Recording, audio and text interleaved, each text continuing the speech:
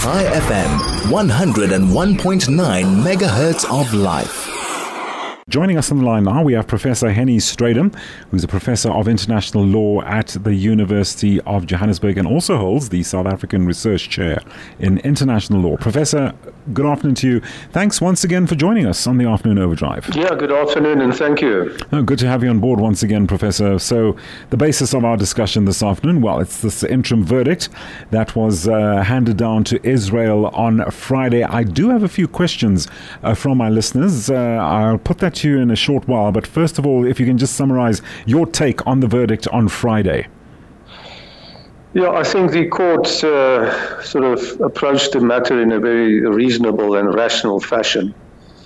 And I predicted right from the beginning that South Africa will not be successful with the first application to the effect that Israel should stop his military campaign.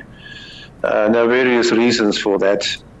And I think the court sort of concentrated on where the real need lies, and that is to prevent any further harm to civilians and to concentrate on the humanitarian aid that is urgently needed in order to not to subject the civilian population to further suffering as far as basic amenities are concerned.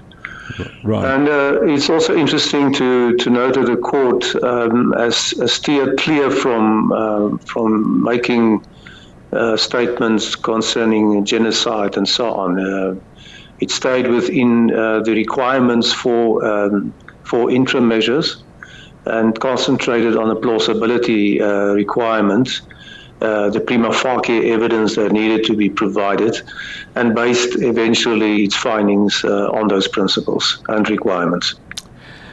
Professor, regarding the report that Israel has got to now come up with within a month's time, do you not see, do you think that Israel perhaps should at least like bring aboard United Nations representatives or, monitors to at least, justify the report? Because if they're going to present the report on their own, does this pose a risk that, that it will not be believed?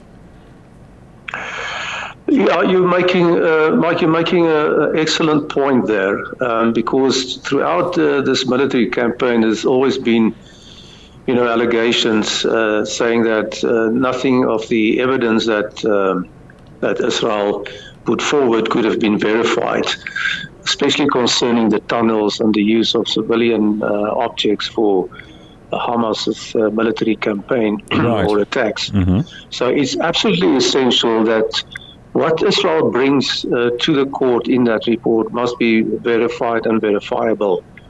That will be in the interest of Israel and will take away the pressure that is on Israel at the moment to demonstrate that it's taking this seriously and that it is making an effort to comply with the court's order. Professor, if I can just bring in a few questions from my listeners. Jack is asking Michael, what is the ICJ going to do if Hamas refuses to release the hostages as ordered, which Jack feels it seems likely?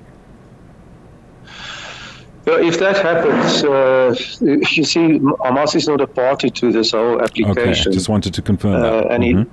And it cannot be because it's not a state party. So there's actually nothing that lies within the powers of the court to do that. I think that is then a matter for the countries around Israel and Palestine to sort of focus on this non-compliance by Hamas and see what they can do diplomatically to force Hamas to comply. Sure. Because that is then the only sort of mechanism that is available. Indeed.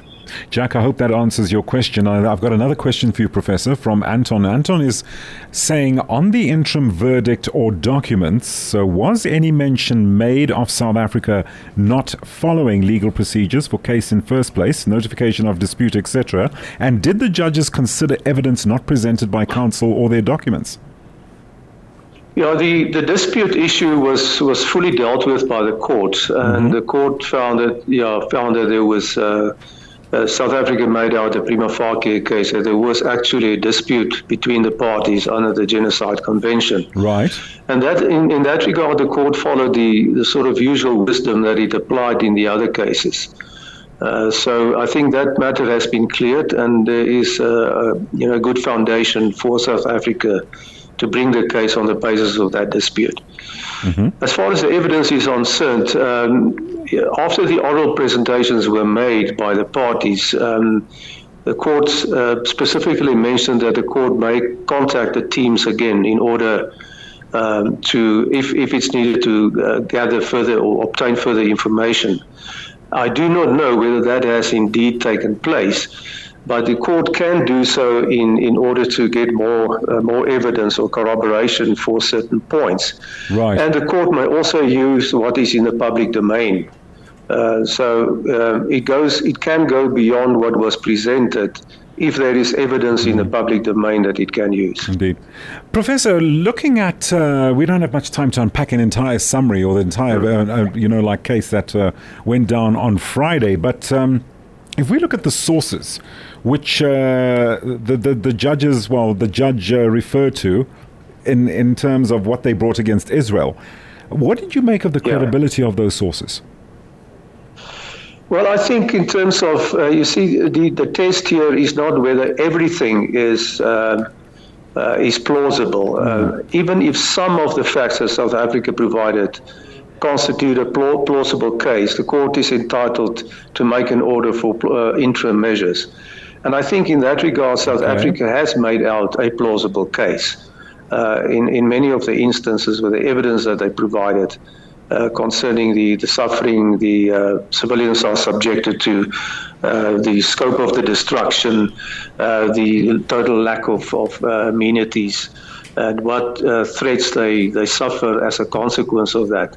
And also the statements by Israeli officials, which added to the application that South Africa brought.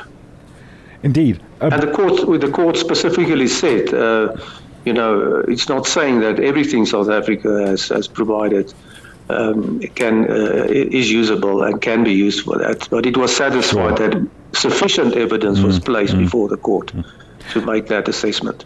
Professor, we have just about run out of time, and thank you so much for joining us this afternoon. Just to give us your assessment of what transpired on Friday in terms of the verdict, and perhaps I can imagine we will be unpacking this issue further as this case unfolds going forward. Professor Hennie Strydom, Professor of International Law at the University of Johannesburg, also holds the South African Research Chair in International Law. As I've mentioned, let's keep this conversation going. What is your take of this verdict that transpired on Friday?